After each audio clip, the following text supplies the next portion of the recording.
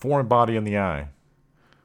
When a foreign body finds its way into a patient's eyes, the patient is a world of pain. Objects could include dust, dirt, or chemicals. The patient will complain of pain, tearing, redness, or blurry vision.